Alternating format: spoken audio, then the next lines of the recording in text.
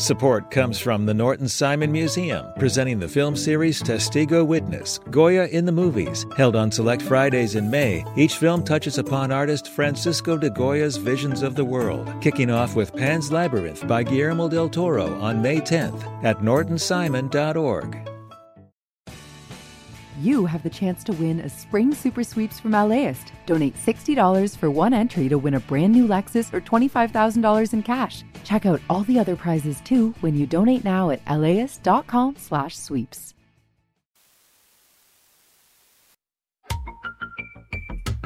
It's AirTalk here on LAist 89.3 and live streaming on Instagram at LAist Official. Austin Cross with you as always for another fantastic Friday. Thanks so much for being with us today. Larry's back with FilmWeek next hour, and coming up, it is Food Friday. And, you know, there are just too many Portuguese restaurants in LA. Said no one, ever.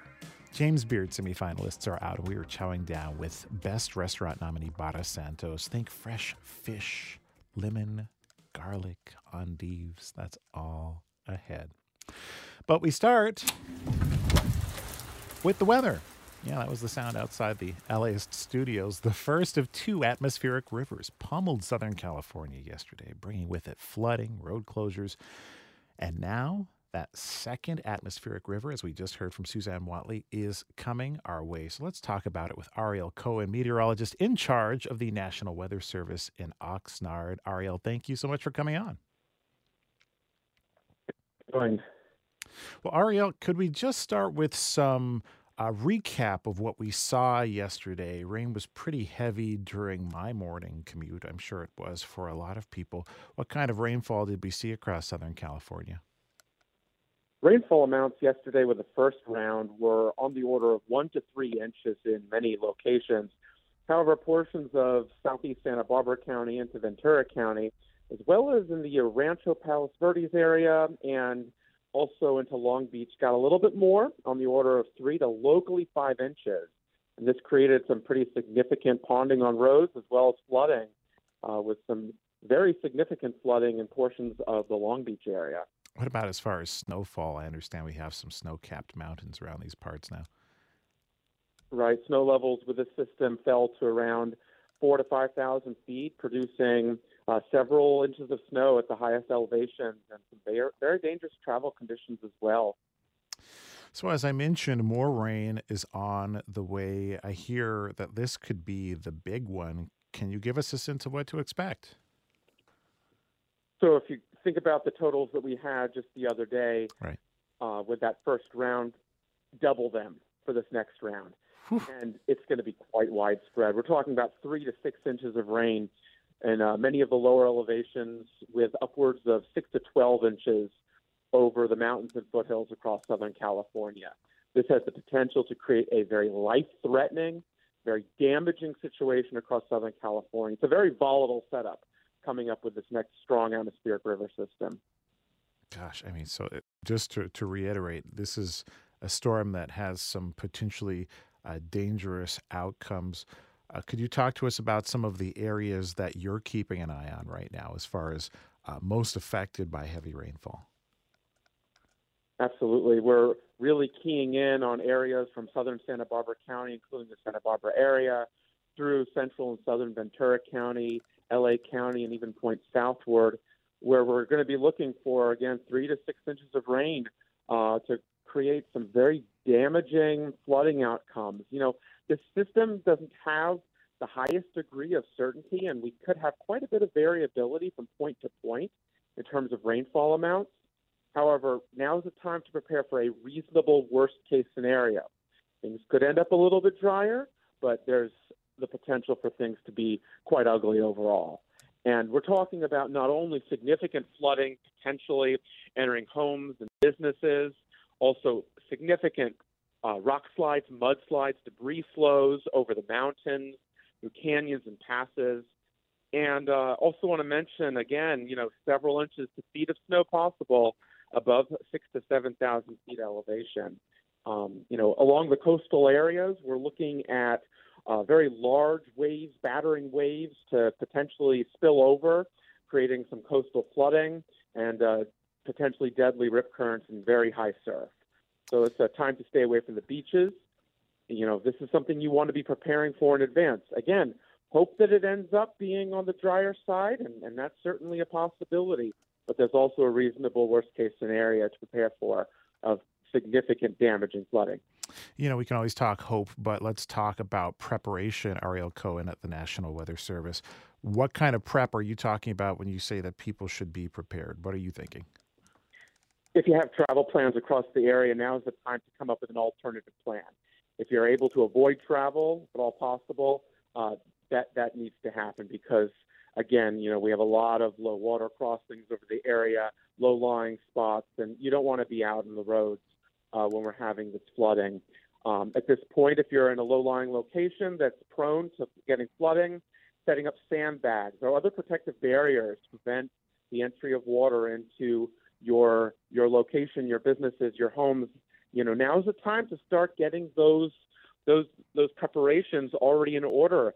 Make sure that you have multiple ways to receive life-saving weather information from the National Weather Service as we're looking at the potential for watches and warnings with this system. And definitely, if you're in a vulnerable location, be listening to local law enforcement, emergency management, and heed their advice when it comes to evacuations. So if that's a possibility in your area, be already preparing with multiple days of clothes, medication, food, water, in case you end up getting displaced. Again, we're not saying it's going to happen, definitely, but the possibility exists. And it's much more streamlined to get to being prepared when you take those steps ahead of time. Argylle Cohen, we have about 30 seconds left, but one of our producers raised this question at the meeting, so I have to ask, because I've driven in the rain yesterday. Sometimes you don't always see the bottom of a puddle. You hope that it's there, but if a person does get caught in flooded water, this could be anything from more than a foot on up. What's the protocol there? Turn around, don't drown. Don't ever drive through flooded roadways. If you see a flooded roadway, it's not worth it to drive through. That's Argylle Cohen, meteorologist in charge at the National Weather Service in Oxnard. Argylle, thank you so much for being with us. Thanks a lot.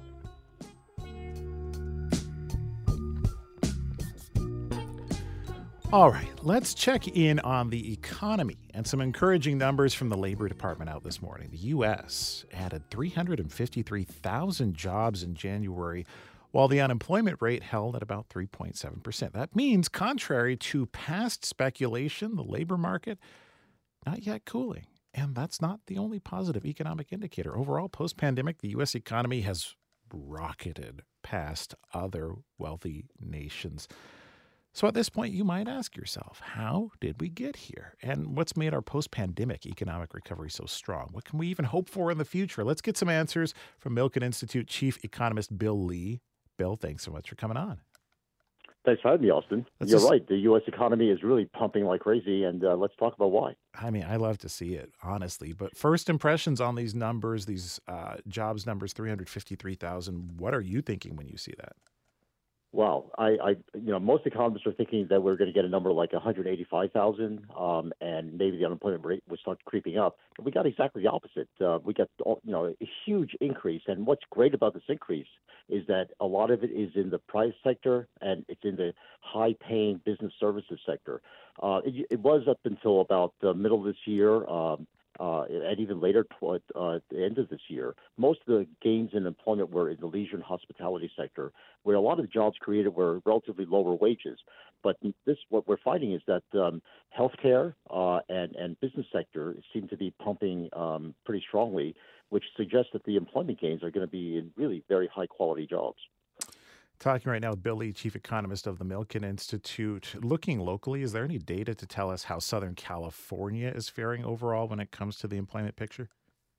Southern California is such a mixed picture, and we still have a lot of traditional manufacturing, and unfortunately, the manufacturing sector is not doing well, in part because the global economy has shifted so much of its production of overseas. But in terms of the service sector, where most of the people who are living here are employed, leisure hospitality and the entertainment sector is really doing very, very well. And I think the future job growth is going to be in places where I think people who have the skill set to be able to do a variety of jobs, but helped by artificial intelligence, will be very much in demand. One unfortunate thing is that a lot of the layoffs that are taking place are in a lot of these high-tech sectors. So you might ask, gee, you just told me that, if I was skilled in working with AI, I'm doing quite well. Well, AI, it seems to be spotty in how it's being introduced. And a lot of people are using AI as, in form of helping them edit and helping them word things. So a lot of writers who are very skillful at crafting stuff are finding that they're being replaced by ChatGPT. So even though you're very skilled at doing something, you've been doing it well for decades, you might find that employers are trying to find a cheaper way out. So the best thing you can do as a writer or someone who's a professional using words is to learn how to use ChatGPT to supplement your skills. And I think you'll find that you can offer a lot more services at a lower cost. And that's what employers are looking for, to be able to do more and pay less. Billy, obviously skilled people doing well, which in some ways, you can look at it and say, yeah, of course, I could totally see that. I don't want to overlook, of course, there might be a different economic reality for people who may be, the non-college educated, the people who are working in other sectors. Are they, and this in some ways ties into the election, so I think it's worth asking, but are some of those people experiencing a different economy than others? We definitely have a dual economy in the United States. There are those who have the skills and are in high demand, but surprisingly, it's not necessarily the blue-collar worker that's going to be worse off. I've been calling the upcoming recession, if we were to have one, a white-collar recession, because AI and a lot of technology is being used to substitute for people in the lower white-collar workings, the accounting clerks, the guys who prepare data and prepare the data for the analysts to use. Those people are being replaced by technology. But if you're thinking about the Amazon worker these days, the Amazon worker is no longer the guy driving the forklift and with brawny muscles. It's the guy able to operate the computer console and robotics and to be able to be comfortable in an automated warehouse. Those, I think, are the kind of skills that are being looked for all over. So the ability to integrate with technology, which means the education level is really higher for everybody. And I think the one thing that we can all do is to improve our skills, and that's where government comes in. One of the largest categories of employment has been state and local governments, and a lot of that has been in our schools. And the key here is to have our politicians be accountable for the kind of curriculum that's being put in place. We're spending a lot of money on education, especially in LA, and you ask yourself, are these kids being prepared for 21st century jobs, or are they being prepared for the old style 20th century type jobs, especially the white collar and fields? I think that's where we need to hold people accountable at the state and local level, and we have to ask our educators, let's see the results. Are the kids getting jobs that they want, or are they just being priced out by machines? Talking right now with Billy, I mean, it's still wild to me that you talk of a potential white-collar recession in the future, and at the same time that people might be losing jobs. The stock market might be looking great if you have a fund that has a Microsoft in it or an NVIDIA in it or any of the stocks that could be leading toward AI. You might be seeing really great returns on one end, but then you're also experiencing a very challenging economic future on the other. I want to ask you really quickly before we let you go about this post-pandemic recovery. The U.S. GDP is outstripping Europe, UK, China. I've read one theory that a lot of people during the pandemic in America started businesses. Now they need employees. Now those businesses are growing stronger. That's one theory, but why is the U.S. overall continuing to recover at a much faster clip?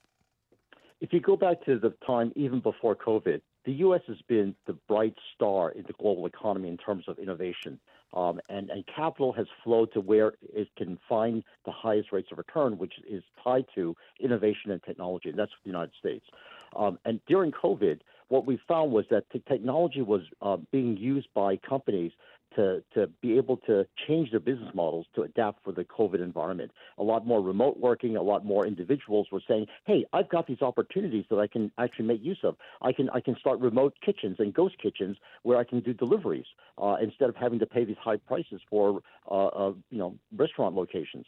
Those kind of innovative business models, not necessarily just technology, but also creative thinking, is what allowed the U.S. to really pull ahead of everybody else, and the flexibility to be able to do that.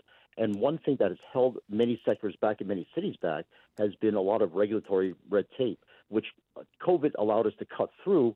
And the key for future success is to make sure the regulatory red tape doesn't come back.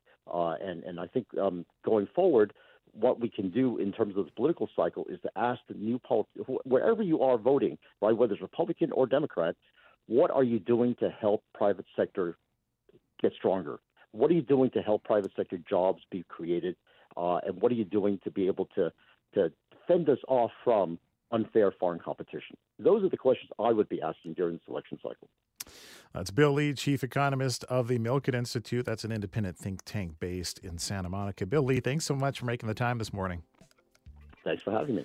It's AirTalk here on LAist 89.3. I'm Austin Cross with you on this Friday, as I am on all Fridays. When we come back, if you have a spare $3,500 floating around, Apple will help you spend it on their new Apple Vision Pro. We're going to dig into the technology, then also hear some concerns about the technology. Of course, Food Friday is coming up after that. We are on air online, LAist.com, live streaming on Instagram right now. LAIST official, LAist official, back in 60 seconds.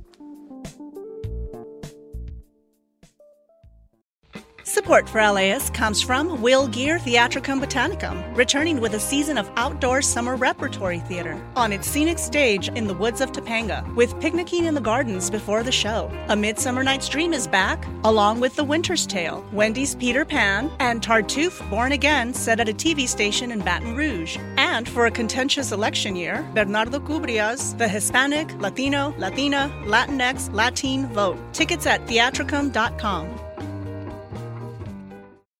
Support for LAist comes from Latino Theater Company at the Los Angeles Theater Center, presenting the world premiere of Ghost Waltz by Oliver Mayer, a bold original recovery of Juventino Rosas, one of Mexico's most significant composers. Follow Rosas from his father's early death to his friendship with ragtime genius Scott Joplin, now on stage through June 2nd. Tickets and information at latinotheaterco.org.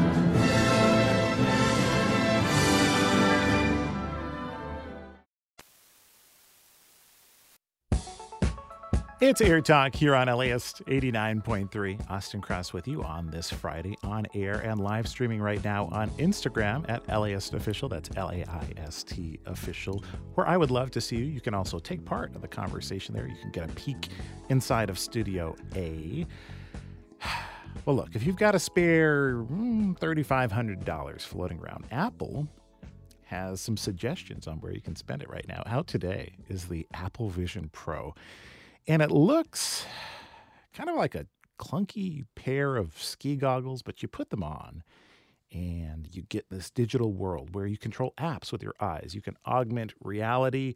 You can get all up in your favorite movies. You can really feel like Jack is drawing you like one of his French girls. So what's it like? And is it worth the hype? Let's get started with Lance Ulanoff, U.S. Editor-in-Chief of Tech Radar, also somebody who I've been following on Twitter, now known as X, for like a decade. So turning this parasocial relationship into an actual radio conversation. Lance, thanks so much for being with us. Oh, thanks. And thanks for following me. Of course. It's good, entertaining stuff. Well, let's start with the basics for folks who might not have been up on this tech. And I'll admit, even I wasn't, because sometimes when technology is so new and I'm taking in so much information, I say, I'll check back in on this when it's something. But since it's here now, we got to pay attention to it. Can you just talk me through the basics of the look, the feel? I understand it's got a little bit of weight to it as well. Talk me through this Apple device. So it's a mixed reality headset. What that means is it combines augmented and virtual reality. Apple likes to call this spatial computing, something new. And I actually kind of support the notion. But yeah, it's it looks like a pair of goggles, but there's so much technology packed inside of it. It's got a glass front. It has an aluminum body. It has some carbon fiber. It has some fabric. It weighs about 1.33 pounds, and you are strapping it to your head. So you can spend some time finding the right fit. It's very powerful. It has an M2 chip and an R1 chip, and they're actually handling two different parts of the technology. It is 23 million pixels, so two micro LED 4K screens, and one in front of each eye. You control it with your eyes and gestures, so there is no controller. And in the best sort of tradition, Apple tradition of sort of think, do, this is an incredibly intuitive interface. So the hardest part is maybe just getting set up, because it is kind of bespoke in that you are sort of guided through it. You do, in my case, I wear glasses all the time. You can't wear glasses while you're wearing these things. So in fact, you get prescription lenses that pop into it, held in by magnets. That's an additional, by the way, if it's full prescription, $149. So if you just get reading lenses, it's $99, $149 for the Zeiss prescription lenses. And they do a good job. Can I just say how funny? A lot of things. Lance, I didn't mean to interrupt you there. I just wanted to put in a quip that it's hilarious to me that growing up, I feel like everybody's parent told them don't sit too close to the television, you'll ruin your eyesight. And now it's like, put it on your face. It's so true. But I think, what's interesting is that if you ever got really close to your television set, what would happen? We break down into dots, right? Mm-hmm. I used to get really close just so I could see those dots. I was very curious about it. Well, here you are with a micro LED screen, just centimeters or maybe a cent away from your eyes, and you don't see any dots. What you see is crystal clear and perfect. And this is one of the reasons it works so well. So it's excellent imagery combined with really smart intelligence about keeping track of where your eyes are looking, where your head is at, what you're pointing at, or what you're pinching or pulling, or whatever you're doing. It all works together. So you never feel like I'm staring at a garbage screen. I'm trying to get it to do something and nothing's happening. So it ends up feeling, at least when you're in it and you're working through it, quite natural. Now, I'm not going to argue and say, oh, well, of course, natural to put this thing on your face. No, it's not. We're at sort of the first stage, but a very good first stage of a really important technology innovation and sort of a shift into something. Spatial computing is not just marketing. It is this idea of doing everything inside of this system. But I would love for it to be a 0.5 pound lighter. And what's really funny? The other thing I should mention is, so the battery is not in the headset. The battery is a separate thing. It's connected by a wire. So imagine that weighs almost, I'd say, at least a 0.5 pound by itself. So imagine if that was in the headset. So Apple made a real critical decision here. It's not a very Apple-y thing to do, to have something dangling off of it. But I think they had no choice. It's not terrible. I keep the battery often in my pocket, and it lasts about 2 hours. You can plug it into an outlet so that if you want to keep going for longer, you can. It just runs through the battery. So there's a lot. One thing I wanted to mention. Well, Lance, I should put in. I mean, it's interesting, and you've got a lot to say about this. Let me reintroduce you first. Talking right now with Lance Ulanoff, U.S. Editor-in-Chief of Tech Radar. We're talking about the Apple Vision Pro, which is out today. You strap it on your face, you get immersed in a digital world. It also has a lot of tools that could maybe help you with productivity. And as you talk about this tech, Lance, you say you wish it was a little bit lighter. You do wear the battery on your side. I think about how I have historically never been an early adopter of any technology. I've always been a very late adopter. I think my iPhone is from 2018. And, I grew up, my dad always gave us his hand-me-down. So we had like the big VHS recorder with that long stick battery that would go into it. And so when I think about this, as you're describing it to me, I'm just thinking, well, one day that's going to be very old technology. But it is important today. And that leads me to my question about Apple's vision for the Vision Pro and how it fits into what they believe to be the future. Can you tell us a little bit about that?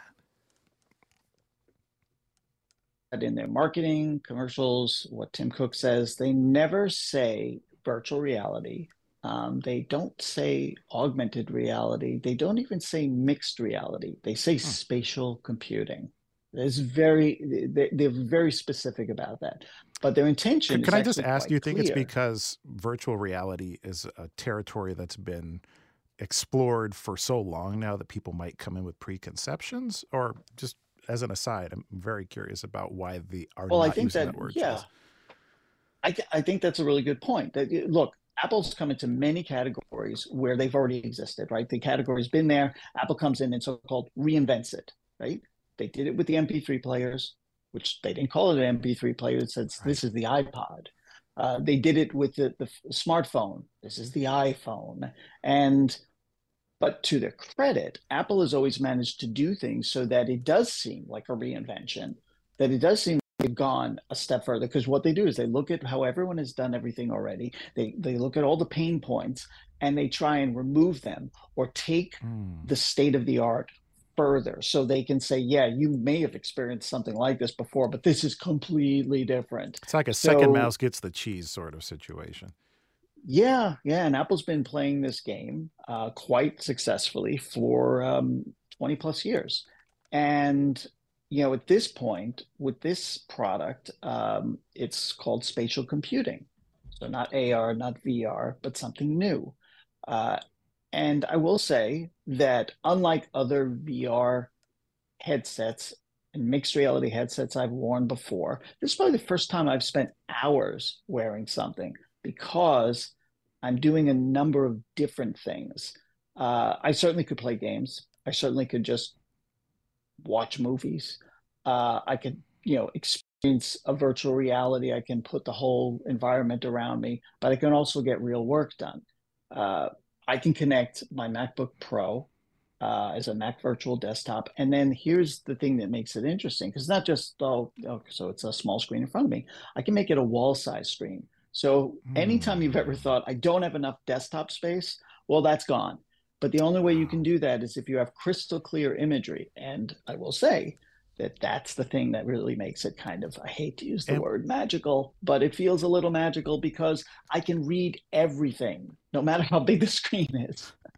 Well, can I ask you this? Because in a second, we're going to talk to Jeremy Bailenson. He's over at Stanford. He's done some work looking into virtual human interaction with devices. But as you enter into this space, and what it really sounds like is when you put on this device, it creates a sort of space, a sort of environment for you to be in, whether you're watching a movie or whether you're doing work. Getting a little existential about it. Does it feel like you're being transported? Does it feel like you're in the same place?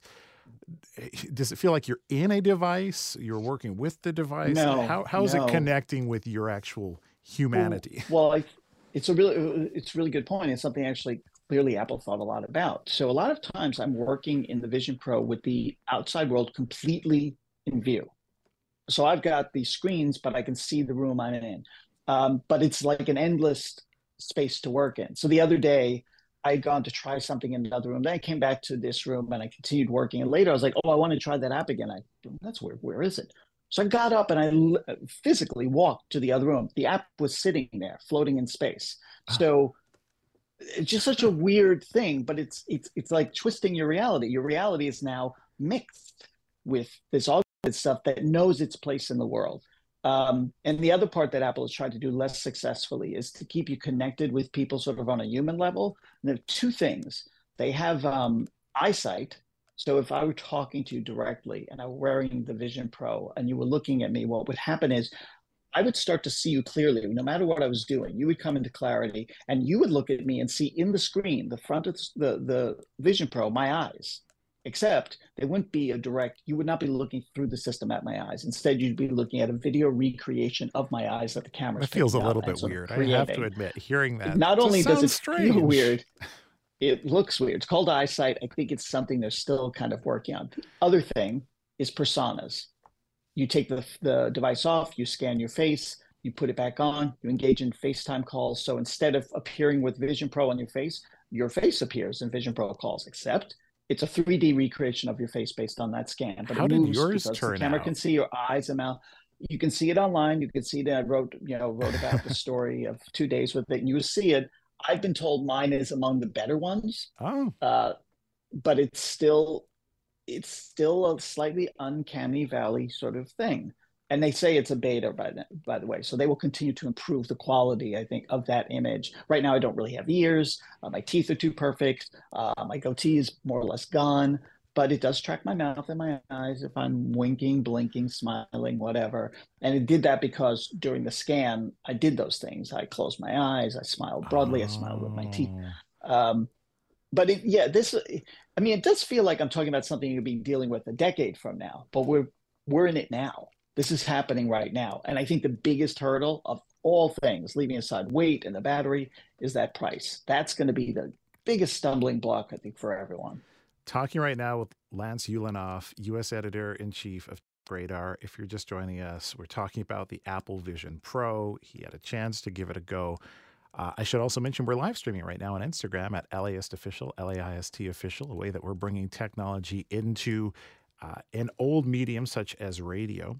And I want to bring into the conversation Jeremy Bailenson, who's a professor of communication at Stanford. He's also the founding director of the Virtual Human Interaction Lab. Jeremy, welcome to you.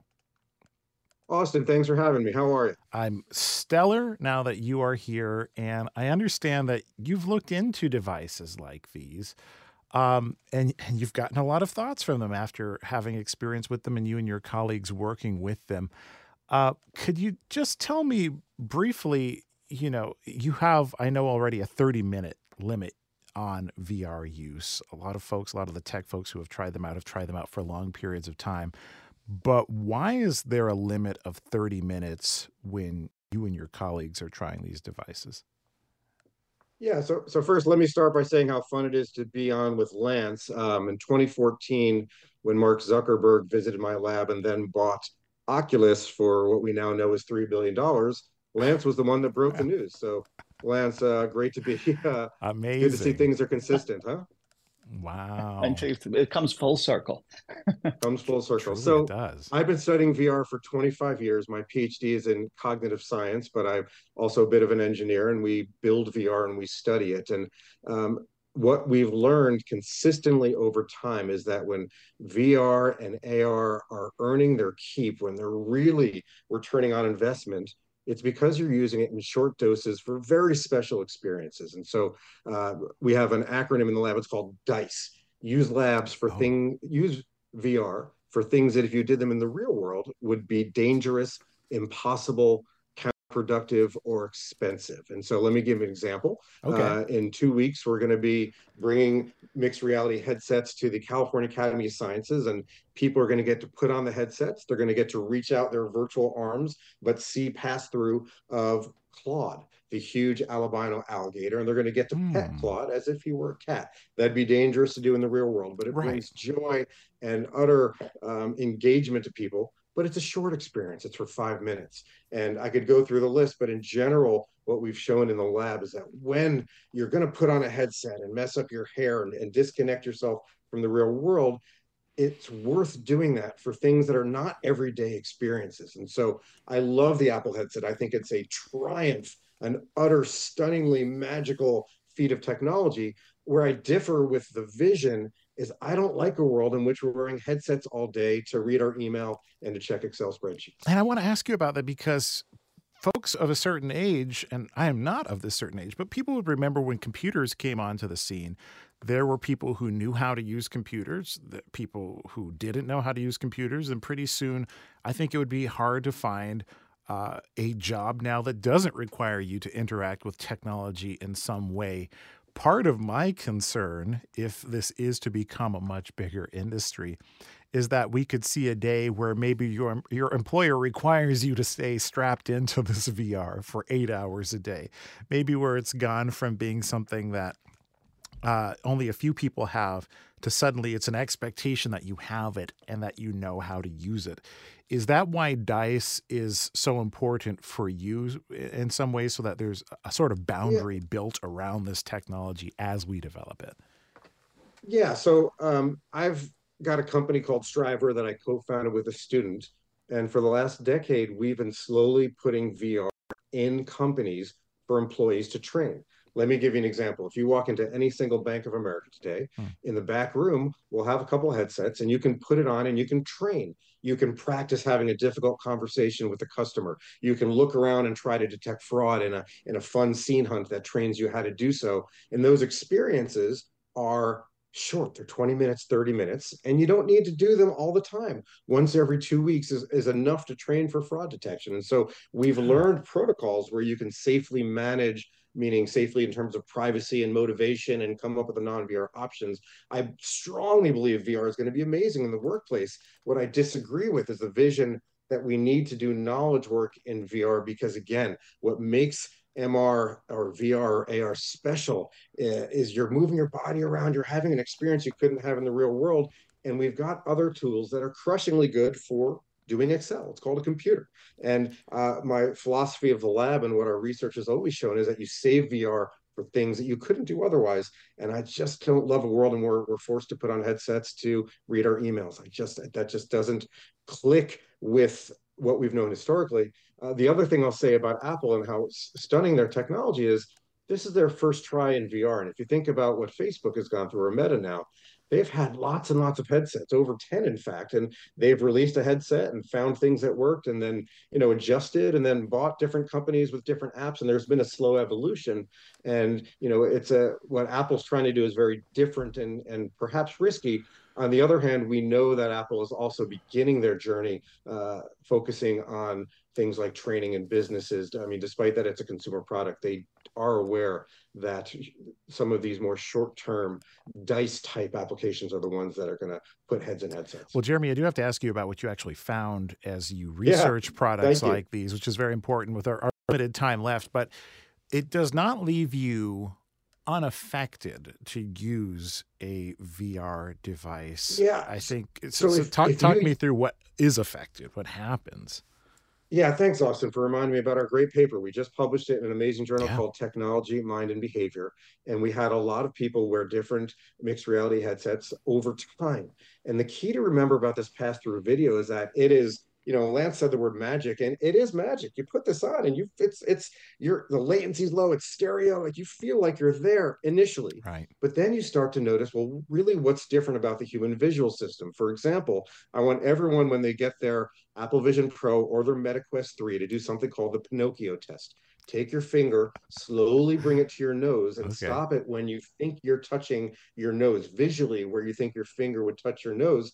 Then take a photo of where your finger is, or slide off the headset, and it's going to be about 8 or 9 centimeters, about 3 or 4 inches away from your physical nose. In other words, the compression and distortion of space is so substantial that you're literally doubling the distance that you think your finger is from your nose. So in distance distortion or underestimation is one of the main things we found. The other thing that we found, again, and this is with long-term use, we'd wear these things out in public, we'd go buy coffee. The field of view is quite low. So you can't see the world around you in your periphery. It's like blinders. When you're in a social scene, it's incredibly unsettling. And we encountered some very difficult situations where, because you couldn't see the people around you, and they thought you could, because everyone assumes you've got peripheral vision, there's some conflicts with nonverbal behavior, and of course with just pure collisions.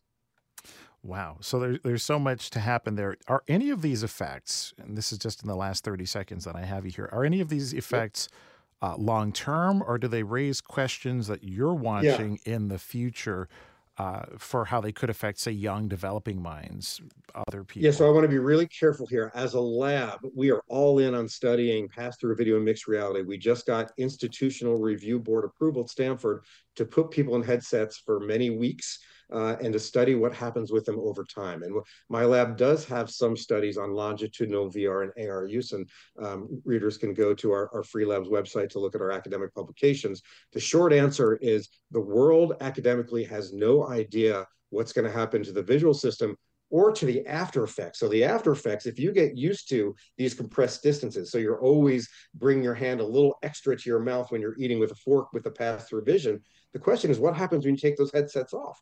Are you jamming the fork into your mouth and hitting your teeth because you're used to that adaptation? You're adapting to the adaptation. We call those after effects. Wow, so much to take in, so much to consider. That's Jeremy Bailenson, professor of communication at Stanford, where he's the founding director of the Virtual Human Interaction Lab. He's been looking into VR for decades now. Really fascinating work there. We also heard from Lance Ulanoff, U.S. editor-in-chief of Tech Radar. We've been talking about the Apple Vision Pro. Such a fascinating conversation. So many more questions. But it's also Food Friday. We got to get that in too. We are live streaming right now on Instagram at LAist Official. If you would like to see as well as hear our food experience. But when we come back, we're going to talk with the folks behind Barra, Santos, and Cypress Park. They are James Beard Awards semifinalists. Best restaurant. We're going to talk about that when we come back. 90 seconds. Stick around.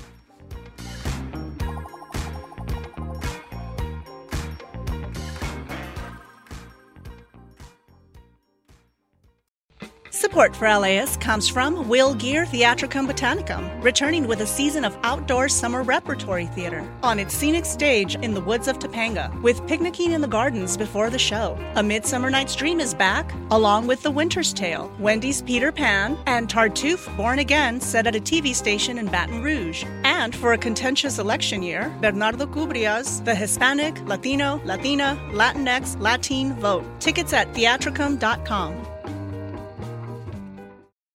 Support for LAist comes from Latino Theater Company at the Los Angeles Theater Center, presenting American Mariachi by Jose Cruz Gonzalez. It's the 1970s, and women can't be mariachis. Or can they? American Mariachi is a feel-good comedy about familia, amor, and tradición that will send your heart soaring and put a bounce in your step with a wave of vibrant, infectious live music. On stage through June 9th, tickets and information at latinotheaterco.org.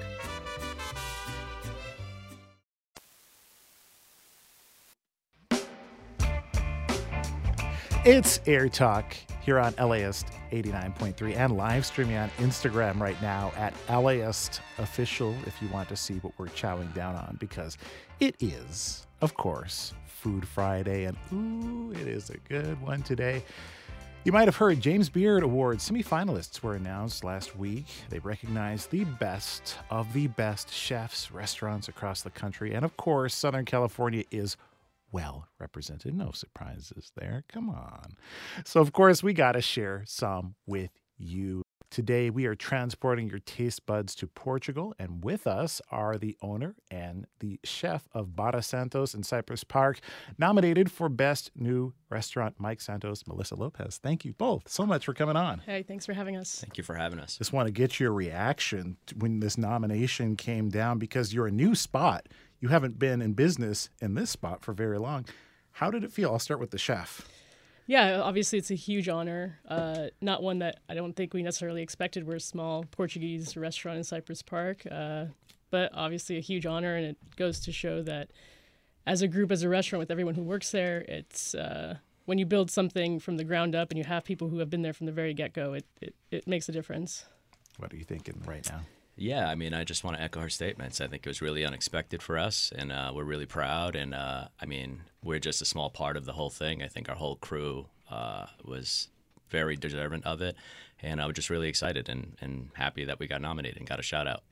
Well, talk me through, Mike, how this restaurant came to be, because I know it's not your first restaurant venture, but also this one, I understand, kind of gets in touch with your roots. Could you just take us into how this happened? Yeah. So I immigrated from Portugal when I was 5 to the East Coast, and I grew up in the East Coast in Rhode Island, where there is quite a few Portuguese restaurants and just a large Portuguese community in general. And I've always been around food and obviously Portuguese culture. And then being here in LA for about 10 years, we've talked about doing a Portuguese concept for a while. And when we found the space, it just made sense. So it was a good opportunity for us to bring some of that Portuguese culture and food, obviously, to LA and get some exposure for it. So we're excited. So obviously there's a wide range of food in any culture. What was the kind of aesthetic that you were going for? What was it like that you wanted to deliver to people through this food? So I think it's a combo of a few things. I mean, the food was certainly part of it. The space was really important for us as well. It's the whole experience. A lot of people, when they come into the space, tell us they feel transported, which I think means a lot to us. It feels worn in, even though we've been there for less than a year. And the food is is simple but has a lot of flavor and really does a great job of representing what Portugal is all about. I mean, as you say, transported, I want to highlight that you did bring a dish today. For the folks on Instagram, they can see it, but it's the tuna crudo, right? That's right. And I just want to give the overall impressions because the experience is here. I'm getting black pepper, olive oil, a lot of citrus, lemon. Yeah. Lemon, Meyer lemon. That's right. Maybe. Oh. I mean, and the fact is that it was about 2 feet away from me, and this is a cold dish, and I'm still getting all these scents. Chef, tell me about your experience, because I understand that you worked at Bestia. Yep. You worked at the Italian restaurant Barbuto in New York City's West Village. So you've done some things. You've seen some stuff. Talk to me about the transition from Italian to coming to Barra Santos and making dishes like these. I think that the core of Portuguese cooking is very simple, like Italian cooking. It's about layering flavors, adding a lot of like fragrant things to dishes. We use a lot of citrus, a lot of fish sauces, which is kind of like my secret ingredient. But I think that this tuna crudo kind of encompasses like all those things in a very small thing. So like really great product. We get bluefin tuna from Barra, so local-ish. A lot of citrus in that, black pepper, which is just kind of unexpected in a raw tuna dish. But I think as you eat it, every bite is a little bit different, which I love. I mean, I have to ask, you mentioned the fish sauce. Usually I hear about that for, say, East Asian recipes and things like that. It's your secret weapon. Is that not something typically used, you think, in Portuguese food? Mike, I doubt that it is. Yeah, not fish sauce per se, yeah, but a lot of fish in general in Portuguese food. So she's found a great way to implement that fish flavor in a lot of things where you wouldn't expect it. I mean, we just have so many food mixes here in Los Angeles. What is it that the fish sauce specifically brings? This is just such an unusual ingredient. I have to highlight it. Yeah, no, it's just like a burst of umami. Like you kind of know that feeling of like super savory, and you don't really know where it's coming from. And it's usually fish sauce. Don't know where it's coming from, but it's good. Talking right now with Melissa Lopez, head chef at Barra Santos in Cypress Park. Mike Santos, owner of Barra Santos. They are James Beard Award semifinalists for Best Restaurant. We're also live streaming right now on Instagram, by the way, LAIST official, if you would like to see the dish in front of us. So can you talk me through the dish that is in front of me right now, Chef? Yes, so it's a tuna crudo. It's a Baja bluefin tuna. We dress it in a Meyer lemon vinaigrette. There's Malden sea salt on top, so it gives a little bit of like a crunchy salt on the tuna. There's fresh cracked black pepper and then some Meyer lemon zest right on top. The zest really has the lemony scent to it. Like it just cuts through all else. I'm definitely going to try this. I feel like it's going to be a full mouth experience. But as I do try it, I want to ask you about this very extensive wine list that you have. Looks like a lot of Portuguese wines. I understand that wine is a big part of the experience of going to Barra Santos because you don't take reservations, right? That's right. Okay, so while people wait, what else can you do but enjoy potentially a Portuguese wine, maybe a port, maybe a Madeira? Could you tell me a little bit about your selections there, Mike? Sure, yeah. So shout out to Evelyn, who is our beverage director for the whole company and is the curator of that wine list. She's done a fantastic job of sourcing Portuguese wines, which are very difficult to get out here in California. Especially the small production stuff that we get. And she just did a great job of representing Portugal from all the way from the northern part of the country to all the way through it. And it pairs up really well with everything on the menu. And you mentioned port. We do a white port and tonic, which is quite popular, and quite a few people drink them when they're hanging on the sidewalk waiting for a table. I mean, port just feels like, I'll leave the gentlemen to their port. And we'll all go into them. It's very fancy. How do you label it on the menu? I think it said, drink like a lord. That's right. So that's very fitting. So I just tried this tuna dish, and just so many fresh flavors coming at me right now. I feel like you'd maybe intend for this to be shared, but the second I try it, I'm like, I'm not sharing this with anybody. We have to order two now. That's the move for sure. Oh, my goodness. Well, talk to me about the sort of environment that you're trying to create for people when you go in, because I understand it's an immersive experience, really. You go in, you feel like you're transported, your taste buds are transported. What was the thought behind that, Mike? Well, again, just the space itself. My business partners who have a really great vision for design, we're able to source beautiful tile, which is such a big part of Portuguese culture, and so the bulk of the restaurant is tiled out in Portuguese-style tiles. It's got old exposed brick and wood bar top, so it feels lived in and older, even though it's only been around since March. So that's part of the experience. As the night goes on, we drop the lights a little lower and the music gets a little louder, and the vibe in there is just a lot of fun. It's essentially like we're hosting a party every night of the week, and we're fortunate enough, obviously, with Melissa cooking fantastic food to serve everybody, and Evelyn putting up some great wine, and we just have a good time. Our staff really enjoys being there. We enjoy being there, and we've been really fortunate with the people that have come in and had the experience. Okay, so tell me about a full experience. Let's say somebody's hearing this right now. They're hearing me chowing down on this tuna, which is, it's an experience, a full-on mouth experience. They say, I want to come in tonight. I want the full Portuguese experience. I want to feel like I'm in somebody's mother's house.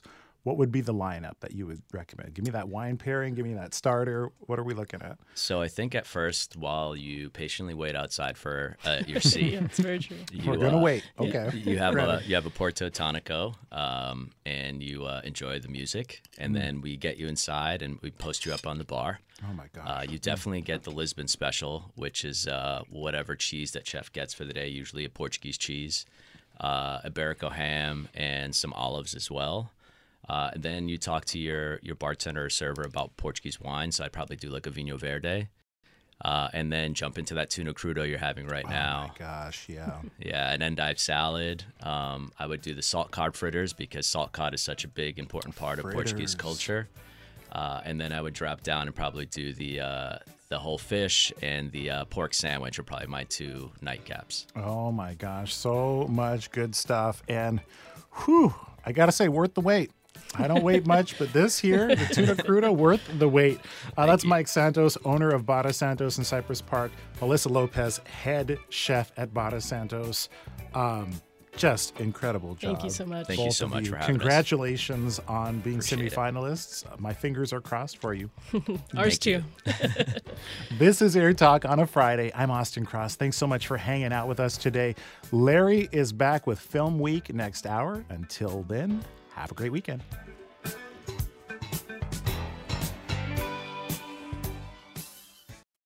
Support for LAist comes from Will Gear Theatricum Botanicum, returning with a season of outdoor summer repertory theater on its scenic stage in the woods of Topanga, with picnicking in the gardens before the show. A Midsummer Night's Dream is back, along with The Winter's Tale, Wendy's Peter Pan, and Tartuffe Born Again, set at a TV station in Baton Rouge. And for a contentious election year, Bernardo Cubria's The Hispanic, Latino, Latina, Latinx, Latin Vote. Tickets at theatricum.com.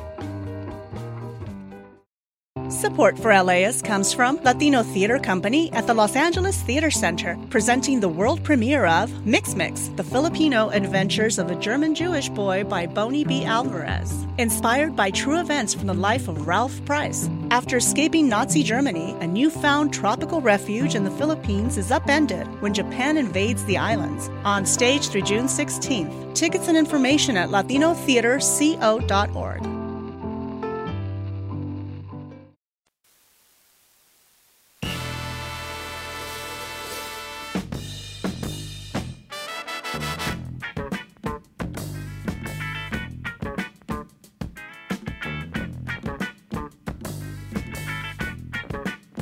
It's Film Week on LAist 89.3. I'm Larry Mantle. Wonderful to have you with us with a trio of critics, Leah Lowenstein, Andy Klein of AV Club, and Charles Solomon of Animation Scoop and Animation Magazine. They're 3 of the 11 critics, 11 of them that'll be on stage at the Orpheum Theater Sunday afternoon, March 3rd for the 22nd Annual Film Week Academy Awards preview. We'd love to have you in the audience for the event. Tickets are available at laist.com/events. Make sure that you join us for what's going to be a very, very special afternoon. We'll have clips of the Best Picture nominees and hear what our critics have to say. They'll duel it out over their competing views of some of the films. We begin with this week's new movies, Argylle, which is an espionage thriller starring Henry Cavill and Bryce Dallas Howard.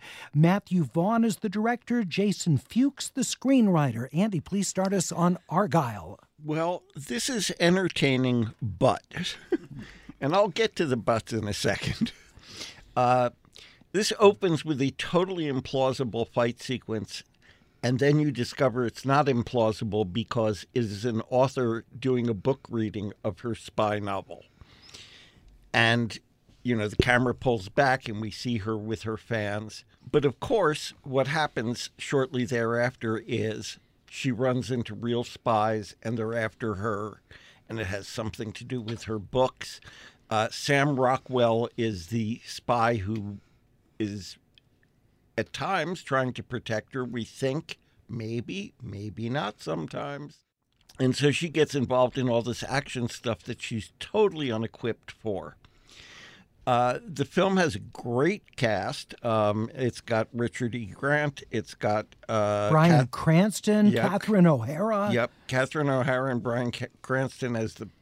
Well, I can't say who they're playing, actually. Samuel L. Jackson, Ariana DeBose, John Cena. It's a terrific cast, and most of them are very good. But the problem here is this film is over 2 hours. It is one plot convolution after another. And some of them could have been absolutely exercised without losing anything in the film.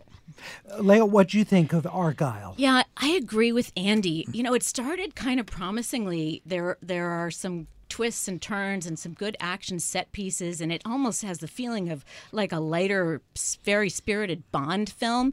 And then it sort of veers off in some different directions. And, you know, the setup supposedly is that, well, she just knows too much about her characters, and they sort of presage things that happen in other actual spycraft. And so that's why she's the target of these other spy agencies and so forth. But it gets even weirder and weirder. There's a lot of stuff we can't say, but there's a number of set pieces that just go way over the top. And Andy's right, could have been cut off. It probably should have been about 30 minutes shorter. But it's fun, great cast, great costumes, entertaining for the most part. Argylle is the film rated PG-13 in wide release.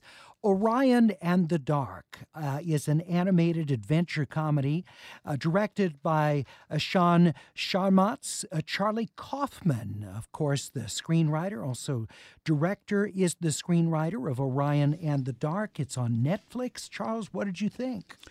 This film reminded me of, and I may be dating myself, Tom Lear's old song about Lobachevsky. When his first book is published, every element in it was taken from something else. This is essentially a Christmas carol retold through the diary of a wimpier kid with bits from Inside Out, from Meet the Robinsons, from Soul, from Wreck-It Ralph, from The Princess Bride. Many of these terrific films. Yes, well, they were in the original, yes. Orion, our title character, is an 11-year-old who's still terrified of the dark and the entire world and clearly needs either therapy or ether. And he meets Dark personified because he's so afraid of the dark, who looks like the ghost of Christmas present made out of smoke. And he talks like a mixture of Bender in Futurama and Wreck-It Ralph. And he's really a good guy, but he has just this tough job and nobody likes him because of it, which is, of course, Wreck-It Ralph. And they go on a series of adventures. They learn lessons. They take up with some other night creatures, dreams and sleep and insomnia. None of them terribly original. And then suddenly you see him grown up talking to his own daughter named Hypatia, which is a bit questionable. And she's not only hearing the story, she's acting into it and getting into it. And it talks and it talks and it talks and it talks. And there just isn't an original idea in it. Orion in the Dark, which is strange from a Charlie Kaufman screenplay, especially. I know it's adapted from a children's book by Emma Yarlett, but still we think of Charlie Kaufman as doing highly original writing. Orion in the Dark, Leo. You know, Charles, I think you. Oh, I hear what's coming. All right, Charles, I mean, you're in big trouble, Charles. Charles. I'll go stand in the corner. Well, hang on there, boys. You're not wrong in that it is derivative. And by the way, you forgot Big Hero 6. So there's a little bit of that too. Yeah, but I do think there are some moments of originality, like, you know, you can see the Charlie Kaufman neurosis sort of woven throughout the film. And at one point, you know, when the kid asks his parents to read him David Foster Wallace because it's the biggest book on the shelf, like, you know, you're not going to see that in any other animated film, really. And I just thought, I don't know, it's charming, it's clever. The sort of time switching thing was kind of neat. It did remind me of Inside Out a little bit with all the different night characters that come out. There's sleep, there's insomnia, there's dreams, there's noises, there's other things, you know, and they're all silence. sort of, yes, they're all personified in different little characters. But I just thought it was mostly endearing and sweet. And if you're a parent who has a kid that is having trouble falling asleep because they're afraid of the dark, this would be a good movie to play for them. But at age 11? I don't know. All right. You let Charles off quite easy. I I expected more with your wind Well, up. all right. Next time, Charles. You won't get away so easy. Yeah, Andy, what do you think of Orion and the Dark? I'm totally with Lael on this. Thank you. And what I find interesting, because I'm a huge Charlie Kaufman fan, is that I assume that the book it was based on, which was a kid's book, is just the inner story of the little boy. And Charlie Kaufman adds, among other things, 2 layers of meta narrative in this, which, you know, he can't resist. And I found it totally endearing and charming, and it may be totally derivative, but I enjoyed it no end. Orion and the Dark, the animated feature, is streaming on Netflix, directed by Sean Sharmat's Charlie Kaufman, the screenwriter. It's rated TV Y7. The Promised Land is a Danish biographical drama starring Mads Mikkelsen and Gustav Lind. The film is directed by Nikolai Arcel. Leo, what did you think of The Promised Land? This film was probably the biggest surprise of the week for me. It's a historical epic set in 1755, and it's the story of a very taciturn soldier who comes back from war. He's got a very humble background. He himself is, I think, a bastard, and the film is called Bastarden in Danish. So, and all he wants upon returning is a piece of land, which is the Jutland, the heath of Denmark, which is very, you know, hostile land, wind-swept and impossible to cultivate. And he somehow manages to get granted this land because no one thinks anything's ever going to grow on and to get grown on it. And the promise, the only thing he asks for is that when he's managed to cultivate the land, he gets a noble title, and and the pride of having done that. So from there, it gets a little more complicated because he does go to this landscape and try to cultivate, has all kinds of problems, runs into a villain, and there's some people that come and stay with him. It's various characters come in and out of his life, but mainly this is sort of a Western set in Denmark. It felt very much like a John Ford film in a way, in that the lead character, played by Mads Mikkelsen, that terrific Danish actor who's in everything, is just a man of few words. He works with the land. He learns to make the land his own. And there's also all this sort of mythical background, you know, these codes and things that seem very much like a Western to me. It's really the story of how one man journeys from being kind of selfish and egotistical to becoming a gentler soul and sort of more humane, but I don't want to say how. But it's a very gripping, surprisingly riveting, beautifully shot. A lot of the images look almost like they could be a Vermeer or a Rembrandt or something, they're just so, I realize that's Dutch, but not Danish, but you just get this feeling of walking into a painting, and it really kind of sucks you into its narrative, despite the fact that I will admit, when I saw that this was a costume drama set in the 18th century Denmark, I went, oh no. So stick with it. Dutiful watching, not pleasure watching, with it, but it was pleasurable. You'll be glad you did. The Promised Land, we're talking about, Danish film, directed and co-written by Nikolai Argylle. What do you think, Andy? I agree with Lael largely on this.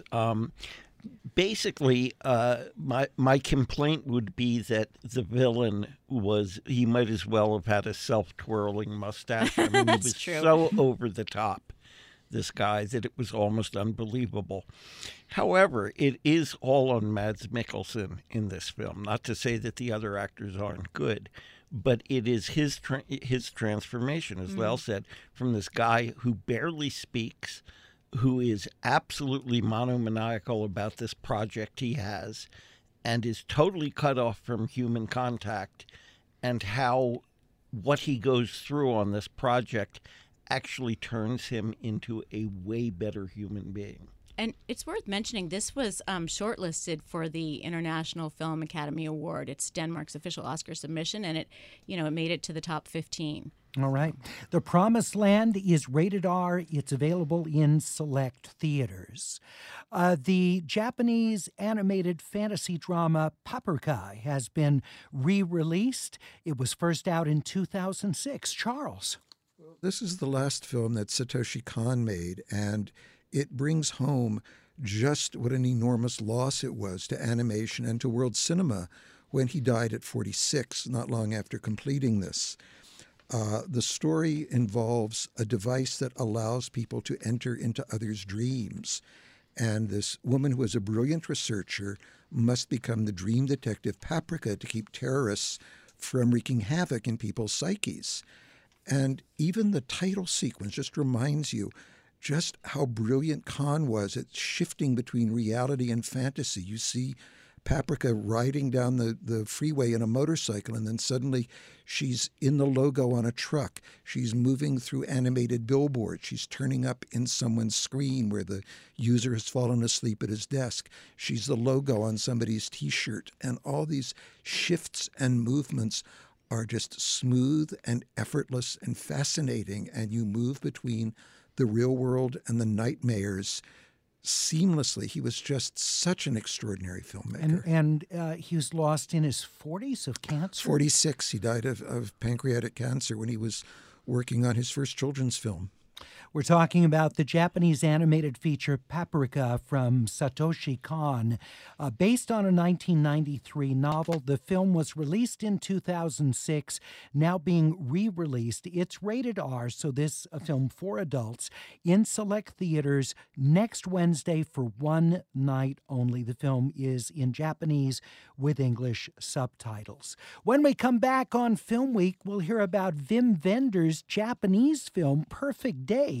It's Japan's submission for Best International Feature. Also, we're going to be interviewing Wim Wenders later this hour, talking about Perfect Days and how he happened to get attached to this story about a man who cleans toilets in Tokyo and about his day-to-day life.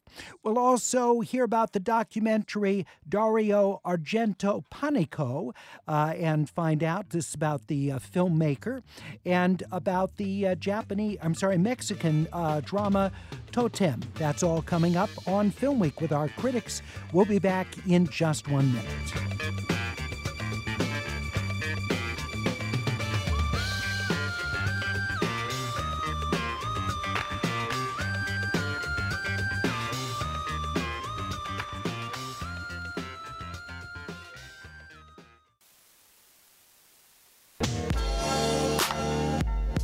It's Film Week on LAist 89.3. I'm Larry Mantle, joined by critics Charles Solomon, Leah Lowenstein, and Andy Klein. Next up is Japan's entry for Best International Feature. It's one of the 5 finalists in that category, but it's directed by German Wim Wenders. Perfect Days is the film starring Koji Yakusho as a toilet cleaner in Tokyo as just a slice of his day-to-day life. Lael, what did you think of Perfect Days? This is such a lovely, beautiful film, Larry, that's just magnificent in its simplicity. And it's, not a lot happens in this film. As you know, it's just, it observes this man throughout his day going to clean toilets. And by the way, toilets in Japan are not like here. They're these wonderful. These are spectacular. They are spectacular. There's these architectural marvels that the walls go dark when you turn on the light, and so it's crazy. You really have to see it to believe it. But he has this meticulous, beautiful life where everything is planned and he has a lot of structure. It's very, very simple. He goes to work, he tends his plants, he has lunch under the trees, he takes pictures of the trees, and it's a very, very humble existence, which is magnificent also because to me it struck me as almost completely analog. He listens to cassettes in his car. He does have a cell phone, but it's a flip phone. He has a film camera. It's sort of the perfect antidote to our screen-addled lives and the lives of overstimulation that we're always living now. And it's just so beautifully observed. The actor Koji Yakusho is probably most memorable from a film over almost 30 years ago, Shall We Dance? He was so lovely in that. And he's just gives a beautiful, subtle performance. And I just really enjoyed this film. I think it's a beautiful palate cleanser. I loved it as well, Lael. And it just experiencing it like you're just alongside him throughout his day after day, and the rhythm of his life, which doesn't have spectacular occurrences but has beauty in it and connection in it. I was very moved by the film. And in case you're wondering, how is it that a German filmmaker ends up directing what is Japan's best international feature submission, you'll find out later this hour in my conversation with Wim Wenders. Andy, what did you think of Perfect Days? I agree with Lael, although I did find it to be a little too simple for the first half hour, 40 minutes. It is very repetitious. And yes, it's a lovely ritual, but we see it several times. However, when he eventually, this is another character who does not talk practically. He is utterly nonverbal, but he's very happy in his lifestyle, which is cleaning the toilets, going home at night, reading a book, watering the plants. He has a whole bunch of little rituals, playing tic-tac-toe with a stranger. It's very zen. And it does, we do get more insight when about 2/3 through his niece shows up, and we discover a little bit about his family and what his relationship with them is. But basically, this is Koji Yakusho, who's a wonderful, wonderful actor, going back to Tampopo. Oh, another terrific film. Yeah, and he's one of the best actors in Japan and has been for 30 or 40 years. As someone who has a life that is heavily routinized, I also appreciated seeing how he routinized his life. Perfect Days is the film from director Wim Wenders. It's written by Takuma Takasaki and Wenders, rated PG. And again, my interview with Wenders coming up later. You can see it at the AMC Century City 15 on next Wednesday, February 7th, and then it expands on the 16th to select theaters. The documentary Dario Argento Panico takes a look at the life of the filmmaker and interviews a number of other noted directors. Simone Scafidi is the director of the film. Andy, what do you think of this doc? Well, for the most part, it's kind of a by-the-numbers biographical thing, intercut with interviews with him while he's trying to write his latest script. I'm a fan, though, that I still haven't caught up on all of his films. Suspiria is the one that I recommend to everybody, which is an amazing film. His most famous film. Yeah, but I was stunned to see that his first film, Bird with the Crystal Plumage, apparently was #1 at the U.S. box office the week it opened. I mean, that was a shock to me in 1970. You get great commentary from his daughter, Asia, and even better from some of the filmmakers, particularly Guillermo del Toro, who is so insightful that he could be one of the best film critics in the world. I mean, he really totally nails it every time. Yeah, he's such a sharp guy. I love talking with Del Toro. So sharp. Dario Argento, Panico is the documentary. It's streaming on the Shudder streaming service. It's unrated. Totem is a Mexican drama that's written and directed by Lila Aviles. Leo, what'd you think of Totem? This is a lovely film, and I think it's only the second film from the up-and-coming Mexican filmmaker Lila Aviles, whose previous film was called The Chambermaid, which was also a remarkable, observational, very detailed and nuanced film. That's a really good movie. Yeah. This takes place over the course of a single day. It's shot sort of mostly from the perspective of a 7-year-old girl named Sol, who is going to a surprise birthday party for her father. She's with her mother as the film opens, and what we don't know, but we sort of find out, is that her father's also gravely ill. And the family has also recently had another loss. So there's sort of grief is at the fringes of the festivities all the time. And grief is sort of encroaching. But being a 7-year-old girl, she takes in what she takes in. And it's very sort of, it feels very organic and alive. It has this almost direct cinema quality, despite it being a narrative feature. But it feels... The way the camera roves from the perspective of Sol, and the way she catches bits and pieces of conversation, some of which she's not supposed to be hearing. But you have this constant sort of sense of bustle and excitement, but also grief. And it's this really kind of felt very emotionally authentic, this mixture of emotions and sensitivities. And it feels like a real family and a real family event. It feels like a very organic and alive film. Starring Naima Centillas. Go ahead. Also Mexican's official entry to the International Oscar category, and it was shortlisted as well. And it's nominated for Best International Film at the Spirit Awards this year. We're talking about the film Totem, written and directed by Lila Aviles. It's unrated. You can see it at Lemley's Glendale Cinema. The Tiger's Apprentice, an animated action adventure directed by Raman Hoy, Young Duk-jun, and Paul Watling. Charles, what do you think of The Tiger's Apprentice? This is a perfectly competent, low-budget animated film, but a lot of it you feel like you've seen before. Tom, a young Chinese-American kid, suddenly discovers after she's murdered that his grandmother was keeper of this mysterious object that's a phoenix egg. And suddenly he's got protectors who are the animals of the Chinese zodiac, both in their animal forms and as humans. And the tiger, Mr. Hu, becomes sort of his tutor. And Hu is kind of this not kind of by the rules guy and doesn't get a lot of respect from the others, but he's charged with training this kid to prepare him. The use of the Chinese zodiac animals and the training sequences invariably bring to mind the Kung Fu Panda movies, which are much better animated and at a much bigger budget, just as the villainess recalls the evil sisters in Kubo and the Two Strings.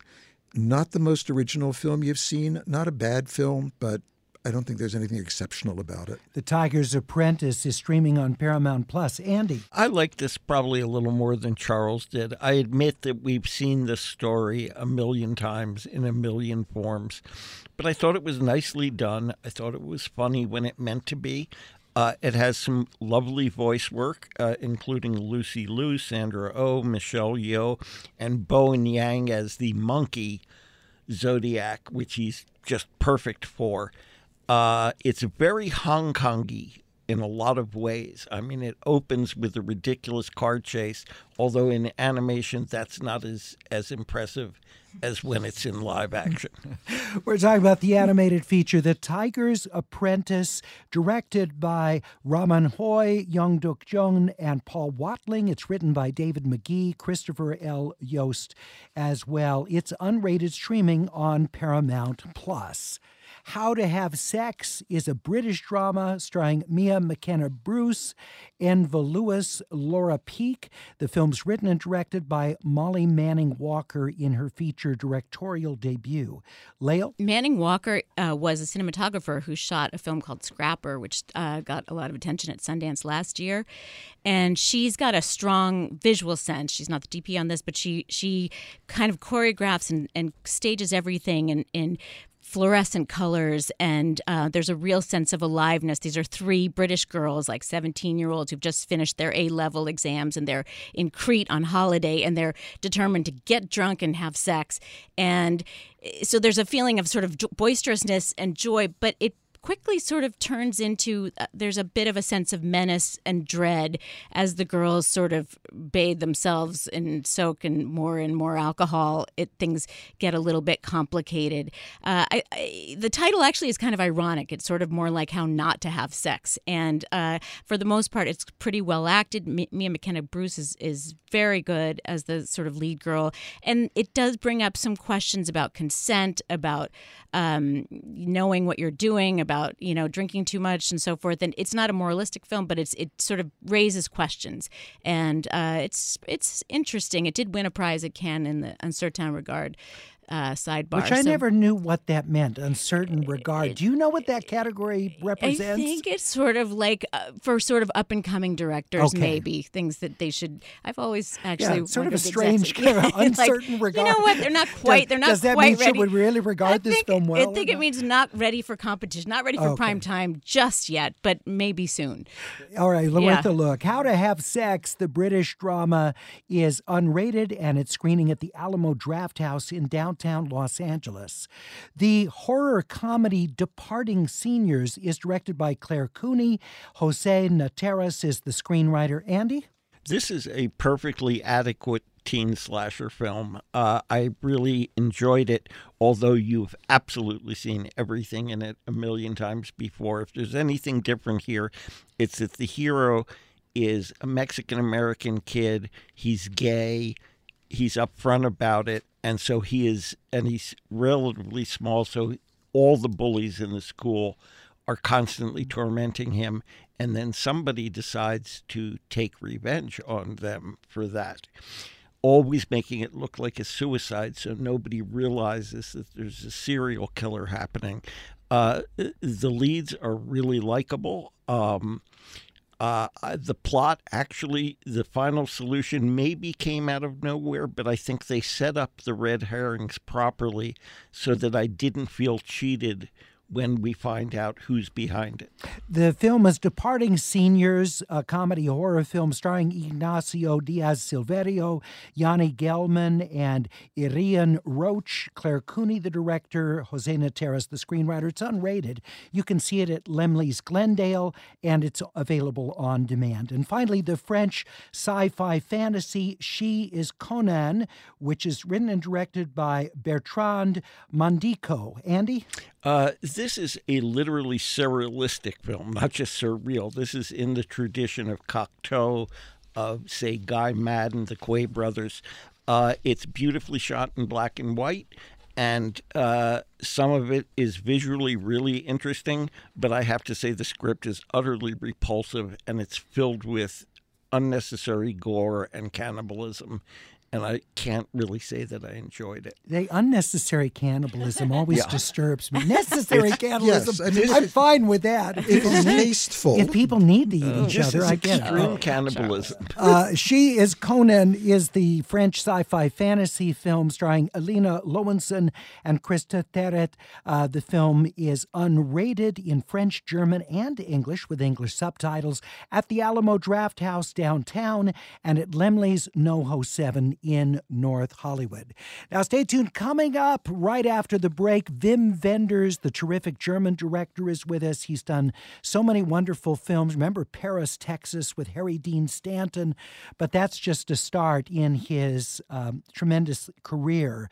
We're going to be talking about the film that our critics reviewed earlier, which is Oscar-nominated for Best International Feature, Perfect Days, which is just out next week in theaters. before expanding. So that's all coming up. Also want to remind you our FilmWeek Academy Awards preview is just a few weeks away. It's Sunday, March 3rd, the Orpheum Theater, downtown Los Angeles. Beautiful historic venue. And our beautiful critics, 11 of them on stage, who'll be talking about all the films, also the clips from the best feature films there. Tickets are available at laist.com/events. I sure hope to see you there on March 3rd.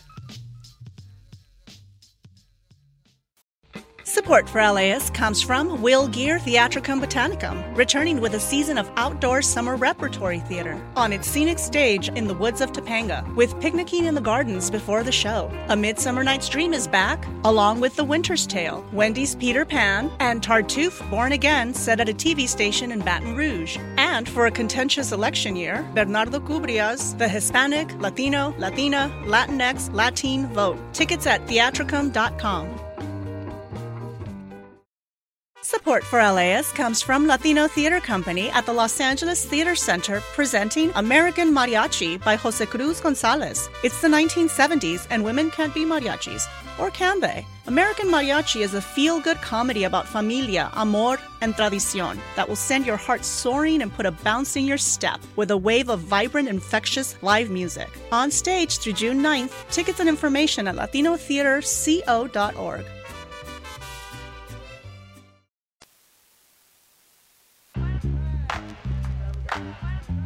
It's Film Week on LAist 89.3. I'm Larry Mantle. Filmmaker Wim Wenders is best known in the U.S. for his narrative movies Paris, Texas, and Wings of Desire, as well as popular and influential documentaries on musicians and artists, perhaps Buena Vista Social Club being the best example. But his latest narrative film, Perfect Days, stars the terrific Japanese actor Koji Yakusho as a Tokyo restroom cleaner. It's a 2-hour slice of life that highlights the man's daily routines and ways in which he finds beauty in his world. Wenders directed and co-wrote Perfect Days. Wim Wenders, so good to have you with us today on Film Week. Thank you, Larry. Where did the idea for Perfect Days originate? Well, it was quite a strange way because it started on a different foot. I got invited early last year, to come to Tokyo and see if I'd be interested in making a series of short documentary subjects on architects and their creations. And this time it was famous architects, 15 famous architects, and normally they build banks and high-rises and museums and stadiums. This time they did toilets, quite tiny little buildings. And as I like Tokyo and as I like architecture, I was curious to go and see, and it was an open invitation. I looked at the toilets, I liked them, but I didn't feel like doing these featurettes, these documentary features on the architects and these creations. I realized there was something bigger behind the whole thing and behind that invitation. And I realized there was a movie to be made that could tell a bigger story. And I told these producers, let me do something else. Instead of 4 documentaries, let me tell a real story about that it would involve these toilets, but would talk in a bigger way about the sense of the common good that I see so well at work here in Tokyo. And it became a story about a man who cleaned these toilets. And they said, well, do you think you can do it in the same time it would take to shoot 4 documentaries? Yes, I said. 4 times 4 days, 16, I can do it. And so I wrote Perfect Days together with the Japanese co-writer. And you took just 2.5 weeks or so to film the movie? We only had these 16 days for these initial 4 documentaries. And we did it. I mean, we had to reduce our locations. That is always the most time-consuming thing. So we had these toilets in these little parks in Shibuya. It was just one area of Tokyo. We knew where the man lived in another area on the other side of town. So he was always driving to work in the morning and the evening. So it was also a little road movie. And that was basically our locations. The film has such an appreciation of the mundane and the sense of commitment to the work that Hirayama has in this film as he cleans toilets throughout his day. And share a bit with what you were trying to do here with showing the dignity and importance in the work that he did. Well, he's doing a work that is considered quite low in the social scale, and he's, in a way, a strange monk figure. He lives a very simple life, but he lives a very content life, and he's happy with doing his work for others, and he lives a very exemplary life, I feel, now that we all enter this post-pandemic time, and we all sort of should ask ourselves, how does life go on? Hirayama gives a very specific answer how life could go on and how a different life could go on. I mean, not everybody needs to clean toilets, but we all have to ask ourselves, how do we live in a time that our planet faces so many problems? We're talking with filmmaker Wim Wenders. His latest film, Perfect Days, set completely in Japan. The film is in Japanese, though the star of the film, Koji Yakusho, has very few lines as the lead character of Hirayama. It's his face that does so much of the acting and does it beautifully. He's the winner of the Best Actor for his performance at the Cannes Film Festival. What led you to Koji Yakusho? He was the perfect man for this. I knew his career. I knew all the films he had made ever since Shall We Dance and Babel. And I've seen samurai films of his and cop movies of his, and he was always good. And he always has these amazing eyes and this empathy. So when I considered making a fictional story about this man who was doing a public service job, I said to the producers, well, we need a great actor, and I know one. And they said, well, who? And I said, Koji Yakusho. And they said, well, let's give it a try. And then when Koji heard that I had this project, he said, well, if Wim is going to make this movie, I know there's no script yet, but I'm in. And so we did this in the fall, and he didn't have all that much time. He basically had 3 weeks in October, and we shot it in that short time frame. It's a terrific performance. Looking at the Tokyo of today, compare it, if you will, to the nearly 40 years ago when you did the documentary Tokyo Ga, and then, of course, 70 years ago, going back to Tokyo Story in post-war Japan. Well, when I shot in 82, it was just 2 people. My DOP, Ad Lachman, and me, we shot a true documentary in the streets. We didn't even speak Japanese and didn't have a translator, and took us a while to actually be successful in our search of the traces of Yasujiro Ozu in Tokyo of 1982. He had died in 63, and we were in 83. So 20 years later, I tried to make a film on his traces, and we did eventually find the cameraman with whom he had worked the last 20, 30 years of his life, and his actor with whom he had made almost all of his 52 films, except for one, Ryo Shisho. So we were successful in the end, but it was a naive enterprise because we were really hopeless, the 2 of us, Eddie and myself as sound engineer. But we were carried by this love for Ozu's films, and we were lucky in the end. And Tokyo at the time was just at the beginning of becoming the science fiction city that it then did become in the end of the 80s or the 90s. Today, it's unrecognizable to the Tokyo of 1983, but I still like it, and it still has an incredible cityscape. It still is partly science fiction. It still has areas that are full of old, low wooden houses, and next to it, high rises like this incredible tower, the Sky Tree, in the shade of which our man Hirayama lives. It's in almost every scene, the Sky Tower. And it's a great juxtaposition with the very modest apartment that Hirayama lives in. Music is a big part of Perfect Days, as it often is in your films. Hirayama drives while listening to cassettes of his favorite artists. Music was a huge part in Ry Cooder's score of Paris, Texas. You've done many music documentaries like Buena Vista Social Club. What does the music that Hirayama listens to in this film, what is the meaning behind those songs? Well, when we wrote the script, my Japanese co-writer Takuma and I, We did put some songs into it because we felt it was part of the storytelling.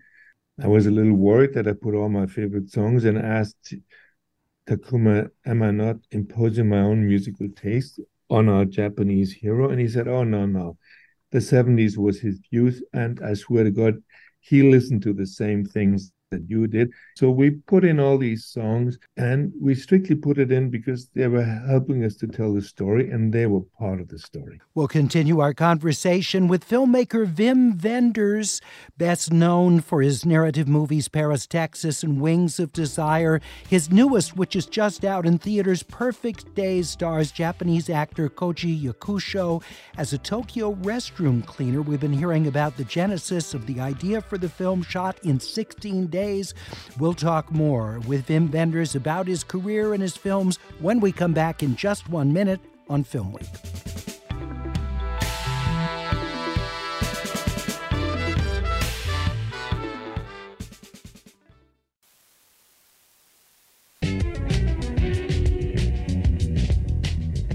It's Film Week on LAist 89.3. I'm Larry Mantle with filmmaker Wim Wenders, whose new movie, Perfect Days, is a slice of life, 2 hours in the life of a man who cleans restrooms, beautiful restrooms, albeit, in Tokyo. And we get to see, as he goes about his work, the beauty that he finds in his everyday life. Wim, he's an amateur photographer. He uses an old camera to take actual photographs that are printed that he picks up at the camera store. And share with us a bit about how you work with your cinematographer here to create the beautiful images, the things that take the lead character out of the mundane routine nature of his life. The routine, even if it's mundane, and the word routine itself does have a bad aftertaste in our own lives, but we made his routine beautiful. We made his routine almost a daily ritual because he, like every good actor, he gets up in the morning and he does everything as if it was the first time, and he loves his job and he loves doing it for others. And he lives in the moment. He has that capacity of living in the moment. And part of that is seeing little things that he likes. And he does like what the sun does when it shines through leaves and throws these beautiful light spectacles on a wall or on the floor. The Japanese have a word for it, komorebi. And he likes to take pictures. My DOP and I try to adjust to his world. And as he lives in this little apartment, we wanted to be able to show his place well. And so if you shoot it in widescreen or cinemascope, you never see the floor and you never see how small it is. So we shot in a very old format of 3:4, like very old movies, like Yasuhiro Ozu's movie at a long time.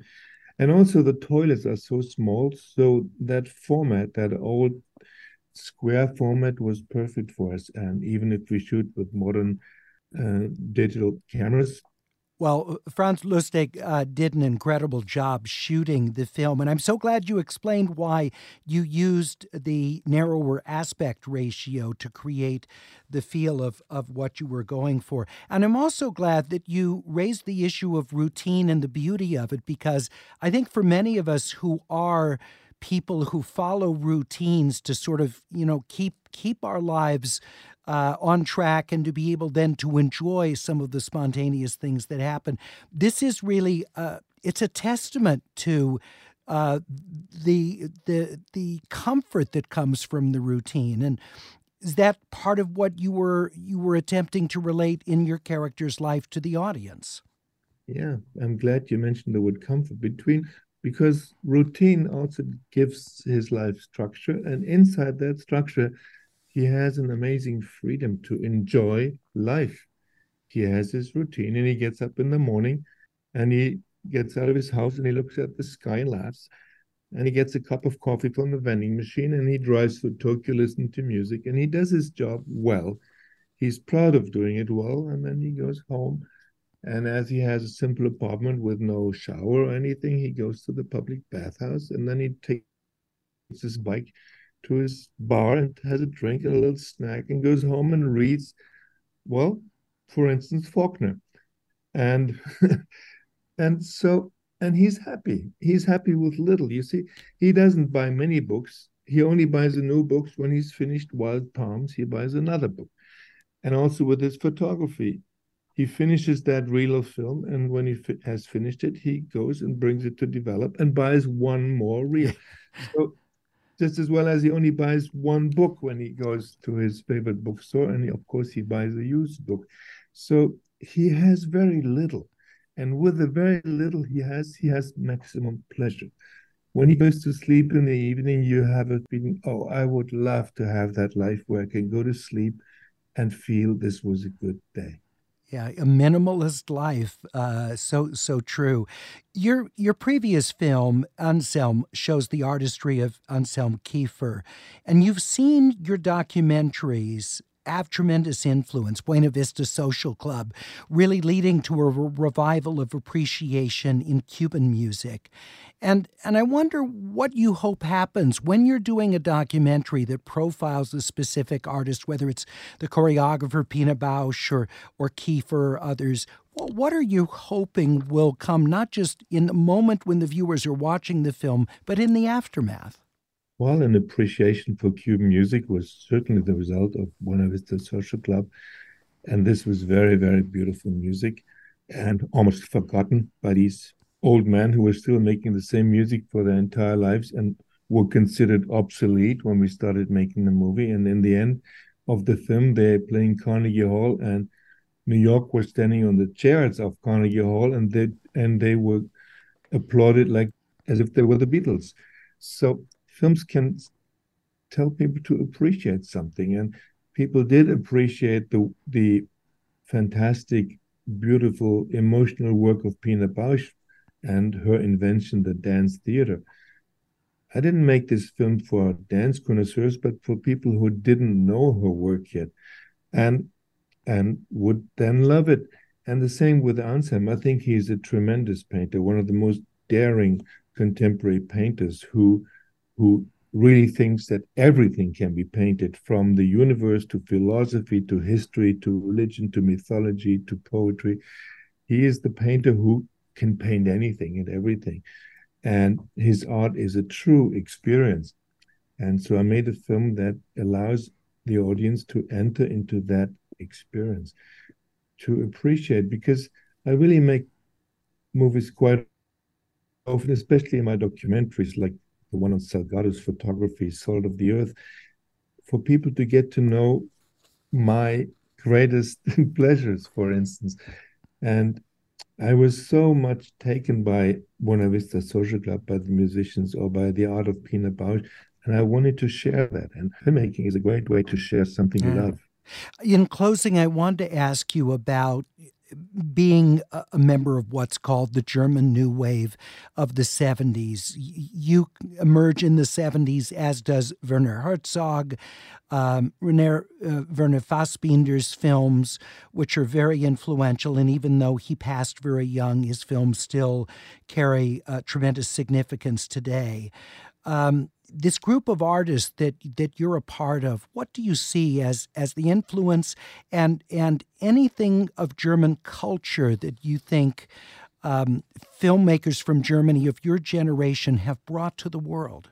We were not really a school or a wave. Every one of us had his own history and his own cinematic tradition. And Werner Herzog, he loved German expressionist films.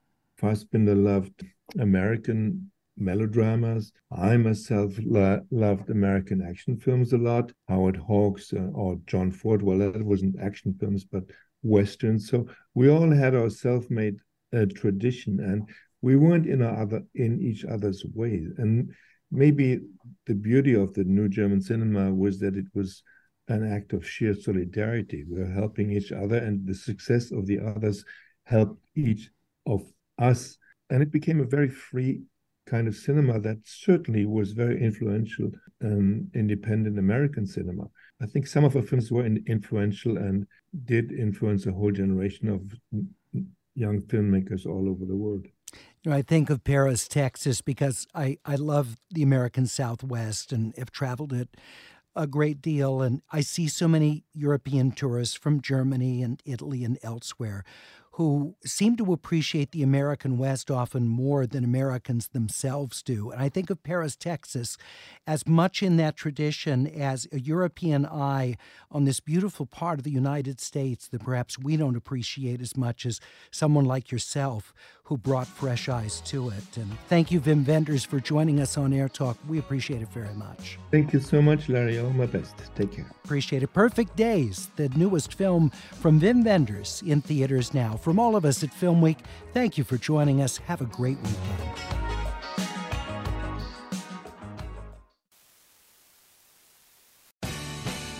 The LAist Spring Super Sweeps is happening now. You can win amazing prizes while supporting your source for local fact-based journalism. One lucky grand prize winner will get to choose a brand new Lexus or $25,000 in cash. Other prizes include an electric bike from Juice Bikes and $1,000 gas gift cards. Your donation of $60 gets you one entry to win, and the more you give, the more entries you get. Donate now at laist.com/sweeps.